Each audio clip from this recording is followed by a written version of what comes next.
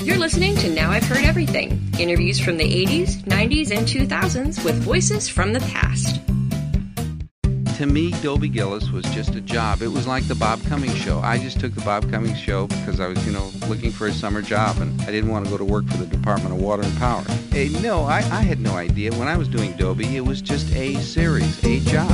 Actor Dwayne Hickman. Today on Now I've Heard Everything. I'm Bill Thompson.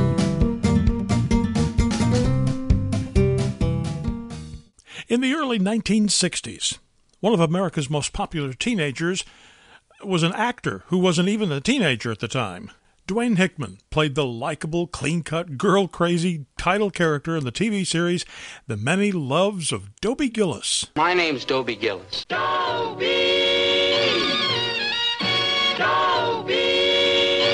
After the series ended, Hickman appeared in several beach movies alongside figures like Frankie Avalon and Annette Funicello. And later, he became an executive, working at CBS on several major and iconic TV series. In 1994, Hickman wrote a memoir, and that's when I had the chance to meet him. So here now, from 1994, Dwayne Hickman. Well, all my life people have said, you're Dobie Gillis, and they don't realize that long before the series, I had a life, and long since. Dobie Gillis was really only from 59 to 63, and then it was rerun for the next 35 years. So, and before Dobie Gillis, I worked many years in the Bob Cummings show, and before that, I was a child actor. So I've had quite a career that a lot of people don't realize. It is tough. I mean, in the past couple of years, sitting in that very chair where you are, Bob Denver has sat there. Oh, yes, and my good buddy, Bob Denver. Buddy Ebsen has sat there. Uh-huh. Adam West has sat there. I mean, you got Mickey Dolenz has sat there. You got all these very fine performers who, for better or worse, will forever be known as Jed Clampett, Gilligan. That's sort of the curse of television. I fought that for many years, and then I began to realize, well, hey, if people know you for that, and they respect that, and they like that, a lot of people say to me, I couldn't have made it through my adolescence without you as Dobie Gillis. So I think that's very nice. So it's a nice thing to be known. I don't mind it anymore. I used to mind it. It used to bother me, but it doesn't today, and that's why we wrote this book, Joan and I, and we wanted to just tell about what my life was like. This is a really very entertaining book. Was it as much fun to write as it is to read? Yes, it was. We wrote this book, Joan and I wrote this book, sitting on our bed with yellow pads and pencils and pens. We don't have a computer. We don't have a word processor. We wrote it in longhand and had it typed and then edited the typing. And between taking care of that and taking care of our 2-year-old, we have a son, Albert Thomas, who will be 2 the 23rd of November. So all the time this book was being worked on, he was, looking at Winnie the Pooh and Barney and all that, and we were juggling, trips to the park and so forth with our writing. So it won't be too long before you're into Power Rangers and that kind of thing. Oh, yes. Yeah. And it probably won't be too long after that he'll be flipping around the dial on this 500-channel cable TV they've been promising us. And some channel will still be running Dobie Gillis. And he says, Dad. Now, he doesn't realize that I've already have a son, 30 years old, and this is my second time. So it's fatherhood the second time around for me, and it's quite an experience. I took time off from my directing. I was directing and acting, and I took time off to be at home for his first 2 years and to be with Joan and to work on this book. But he'll never realize so much went before his appearance on this earth. I tend to, as I was reading this, I thought, well, maybe, in the back of my mind, I'm thinking, well, maybe this is for him as well. I mean, so he knows who Dad was. Well, and we dedicated it to Albert. And I don't know, it's been a great couple of years, really, working on the book and being at home and watching him grow. That first year or two is really important in a child's life, and I've enjoyed it. You strike me as such a low-key kind of guy. I mean, not one of these high-strung actor types. Well, you're mistaken. No, I'm very I'm very high-strung. I'm just not an actor type. I get really excited and nervous and upset, just like everybody else. I'm just not a big ego person. I'm not a big actor type. I'm just kind of a regular person that gets excited like everybody else. Yeah, well, the most surprising part of your book is after you'd left the Dobie Gillis show, and now you're into the executive side. And, well, yeah, and you've gone over to the other side, and how surprised everybody is at how you could become one of them. Well, I became a suit. I went to CBS and was in the program department. I went there in 1977 and worked there till 87 when I did the reunion movie, Bring Me the Head of Dobie Gillis. And I handled various shows. I was assigned to shows. I helped develop shows. My favorite show while I was there was Designing Women. I loved that show. Linda Bloodworth Thomason, Harry Thomason, the show they created. I enjoyed. In fact, they gave me my start as a director. The first film show, 4-camera film show that I directed was a Designing Women. Wow. Yeah, and you were also connected at one point with WKRP, were you not? Yes, that was one of my early assignments. One of my favorites. MASH and All in the Family and Maude and a whole bunch of shows. I enjoyed it. But I tell you, it's kind of corporate. It's really not what my heart is in. I thought I could become a suit and be happy with it, but I really missed acting, and I wanted to get back to acting and writing. Joan and I have been writing together, writing scripts and so forth. And I wanted to direct. So really, the corporate world was not my thing, you know, and I discovered that. Sort of like trying to make Mickey Mantle or Willie Mays, vice president for player development. Yes. It's the same idea. You know, I started when I was 6 years old in 1940 in a picture called The Grapes of Wrath, and I was only 6 years old. And it's in my blood. Been around performing, and I've been performing my whole life, and it's kind of hard to go and be a suit person. Yeah, but it seems to. I mean, everything seems to have worked out well. It worked out fine. I learned a lot. I made a lot of friends, and it was a good experience. But I'm glad it's over. I'm glad I can travel around now with my book. I do gather that it is true that when you look back on things with enough years in between, that you can indeed laugh at some things that at the time were far from funny. Yeah, well, it takes a long time. Sometimes forever. But there are experiences in this book that even I have trouble with. I mean, things that I did, like the time I did a play in Chicago, filling in for Don Murray, a play called Call Me By My Rightful Name at the Pheasant Run Playhouse in St. Charles, Illinois. I will never, ever forget that. That is a nightmare, and the whole experience is in the book. When I recorded my first rock and roll record, School Dance, that was a nightmare. So there's a lot of stuff in it that I'm very honest about, and we all have those. You know, and we write about it, and it's kind of fun. But I suppose now I can sort of have more objectivity and sense of humor. I know I couldn't talk about it like I'm talking about it now 10, 15 years ago. But, you know, a lot of books like this, incidents like that, help us all to keep in mind, keep things in perspective. That, you know, someday I can put this in my book. You know, yes, someday it'll go in the book, and it'll be okay then. This thing that seems, you know, so terrible and overwhelming and life-threatening right now, 10 or 15 or 20 years from now, I'll be on a book tour talking about it and having a good chuckle over it. Absolutely. Well, we wanted to write a book like that. We wanted to write. We didn't want to do a tell-all or the kind of book, you know, who I slept with or didn't sleep with and all that. It's not a tell-all nor a kiss-up. I mean, it's a nice in-between. Well, thank you. That's kind of what we wanted. Remember years ago, David Niven wrote some books, and they were just charming, and they were self-effacing and all that. And we wanted to write something like that was just kind of entertaining, you know, and yet not phony, just simple and direct and kind of humorous. After all these years, are you tired, though, of some of the questions? Because I know all the other actors that I've talked to who are known for one role, all the questions are always the same. You know, Bob Denver always gets well, how come you guys couldn't build a boat of some kind to get off that island if the professor was so smart? Well, you can't. You can't get tired of him. I don't. I must say I don't. I'm used to him, and I answer him honestly as best I can because people want to know, and that's why you write a book like this. People want to know about these people. Like I love Buddy Ebsen. I think he's terrific. I've enjoyed him over the years. I thought he was terrific in the Hillbillies. Barnaby Jones. In fact, Joan, my wife Joan Roberts, did a Barnaby Jones and got to know him. He's a lovely guy, and I would buy his book and read it.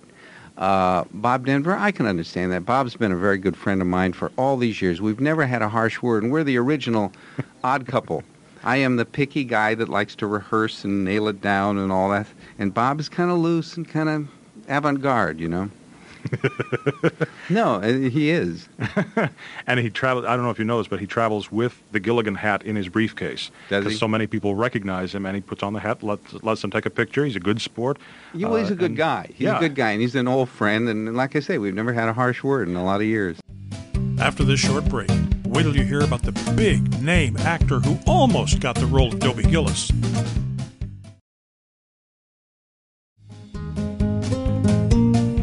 back to my 1994 interview with Dwayne Hickman. It's so much fun to read that people really are as nice as you hope they are when you watch their show. Well, we're also just people, you know. We're really not. We're just people that happen to get into a certain kind of business. Bob got to be Maynard, and when we tell about that in the book and how he got the part and all. And he and I are just regular people that had this kind of a career. He got known as Maynard and Gilligan, and I got known as Dobie Gillis and Barnaby Jones or somebody, you know. Adam West was Batman. But the point is, we're just regular, and people forget that. And I think a book like ours kind of points out that we are just like everybody else. Did you have any conception at all back then that the episodes would live anywhere near half as long as they have? No, none at all. None at all. To me, Dobie Gillis was just a job. It was like the Bob Cummings show. I just took the Bob Cummings show because I was, looking for a job, a summer job, and I didn't want to go to work for the Department of Water and Power. So I took the Bob Cummings show, and I had no idea that my whole life would change and it would never be the same after that. You could be a utility executive today. Absolutely, and maybe better off. Who knows? Maybe it's a better job. but no, I had no idea. When I was doing Dobie, it was just a series, a job. Who had any idea that a show like this would live and live and live and be rerun over the years, and that it would have such fondness in the hearts of so many people? And Michael Landon wanted to be Dobie? Oh yeah, very badly. It was a very coveted role at the time. Many people around town. It was all the young guys wanted to be Dobie Gillis. But I mean, look what happened. He went on and did Bonanza, and he was a wonderful actor and a wonderful writer and director. I'm just trying to imagine if he had become Dobie, if you'd become Little Joe. I probably would have been Little Joe, yes. Yeah. And there's another thing. How would you like to go through life being known as Little Joe? So it's just the way it is, Hoss. Hoss Cartwright. Yes. There must have been times, though, when it was as difficult to be as straightforward as you knew you needed to be with a book like this. Yeah, and that's why poor Joan came into the picture, because she, as she says, she knows more about me than she ever wanted to know about me in her whole life, and I'm sure she does. I had to talk about ex-wives and ex-girlfriends and all the disappointments and frustrations. I tell you, when you write a book about yourself, you really have to kind of look at your life, and you see a lot of things that can be kind of tough, it can be kind of difficult. And you've got to try to deal as honestly and openly with those things as you can. But we tried to deal with it, and I wanted to deal with the glass half full rather than half empty. Rather than emphasize the negative, we wanted to emphasize the positive and see my career, my life, and so forth as all the good things that happen, rather than just a big, long rehearsal of all the bad things. So it was sort of an intent that we had to make it a positive, elevating book. It's a family book. It's not a book that's going to offend anyone. And I think that's important, too. We wanted that. It's a book that your kids could read, And it's an entertaining if your book. kids can read. Well, yes. The sad state of our education today. Yes, never we're not. I could name other people, because I read a lot. I read a lot of this kind of book. And some I'm so disappointed in. They preach. They either tell you things you don't want to know about them, that's embarrassing about them and about other people, or they preach about causes and issues and all that. And you really don't care, and you probably read those too, and you really don't care about that. You just want the behind the scenes and the kind of the fun of the whole career that they may have had, Does it kind of spoil it, though, when somebody comes along and says, 20, 30 years later, says, hey, let's get everybody together and do a movie again? Well, you mean like a Dobie Gillis movie? Yeah, it kind of... Because you really can't go back home again. You can't. And if we were going to do this again, and we did the movie in 1987, the Bring Me the Head movie of Dobie Gillis, I wasn't terribly thrilled with that movie. If we were going to do this again today, I would do a movie from the teen's point of view. I would make myself the parent and have a lesser role, be a 90s parent trying to deal with a teen that's a 90s teen, and I would be representing the 50s and 60s concepts with this teen. And I would focus on the teen, the Dobie Jr., Dobie Gillis Jr. I think that's the way I would do it. And then have like Bob Denver and Sheila James and all those people come in as kind of cameos, and create a whole new kind of movie that I think would be better. I think it would be fresher, and that way we wouldn't be forced to kind of try to recreate something that was so special at the time. You don't live in Sheila's district, do you? Yes, I do, as a matter of fact. She's a good she friend. She represents you now in Sacramento? 41st Assembly District in Los Angeles.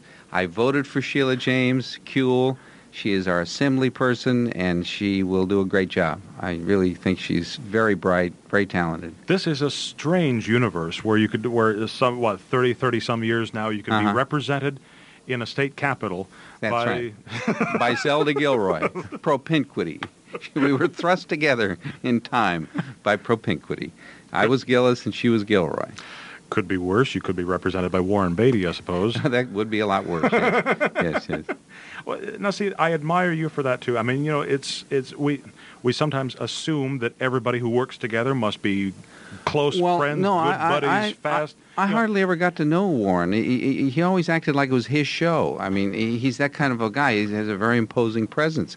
And I really didn't get to know him at all. She keeps making eyes at Milton Armitage. Milton Armitage, for Pete's sake. Why, he's not a man. He's a tailor's dummy. And it's amazing because he has no recollection of ever having been in the show. At least he didn't till just recently when the articles on the book started coming out, and his spokesman said that he remembered and fondly being in Dobie Gillis. But that's the first time he's remembered in maybe 30 or 40 years. So obviously not a viewer of Nick at Night. No. It's pretty hard to deny what's on old film. Hey, honey, that guy looks like Warren Beatty. Gee, that looks like Warren Beatty. You see all these old things with Robert Redford. I've seen old clips. In fact, there's a show they're putting together now in L.A. that I signed a release for of how they got their start. And they've gone and gotten, and I don't know if they're going to be able to get Warren's permission to use a clip from Dobie. I said you can use mine because, what do I care? But they will go and they will find clips of all these people like Robert Redford and all that and put together a whole show which entertains people. People enjoy that. Dwayne Hickman died this past January. He was 87. And you can find easy Amazon links to Dwayne Hickman's books at our website, heardeverything.com. And while you're at heardeverything.com, be sure and listen to my interview with his Dobie Gillis co-star and eventual Gilligan star, Bob Denver. My wife gets that from some people once in a while. It breaks her up. They say, "Is he like that at home? Like Gilligan?" She said, "Are you serious? I mean, do you know anybody like that in your whole life?" And my interview with one of Dwayne Hickman's beach movie contemporaries, Tab Hunter. The audiences were changing. They were more youth-oriented audiences then. They were ready for Tab Hunter. Well, not only for Tab Hunter, for Natalie Wood, Jimmy Dean, Tony Curtis. And, of course, we post new episodes here every Monday, Wednesday, and Friday. And you can find Now I've Heard Everything on all major podcast platforms. And thanks for listening. Next time on Now I've Heard Everything, the woman who has sold over 100 million copies of her books worldwide over the past 30 years, mystery, crime fiction author, Patricia Cornwell. All of my plots are rooted usually in the commonplace and randomness. And that, of course, is what's so frightening, because we'd rather think it's a Dean Koontz or Stephen King type monster out there who's very clever and supernatural. Somehow that would make us feel a little more immune if we knew it wasn't as commonplace as the person who pumped gas for you. That's next time on Now I've Heard Everything. I'm Bill Thompson.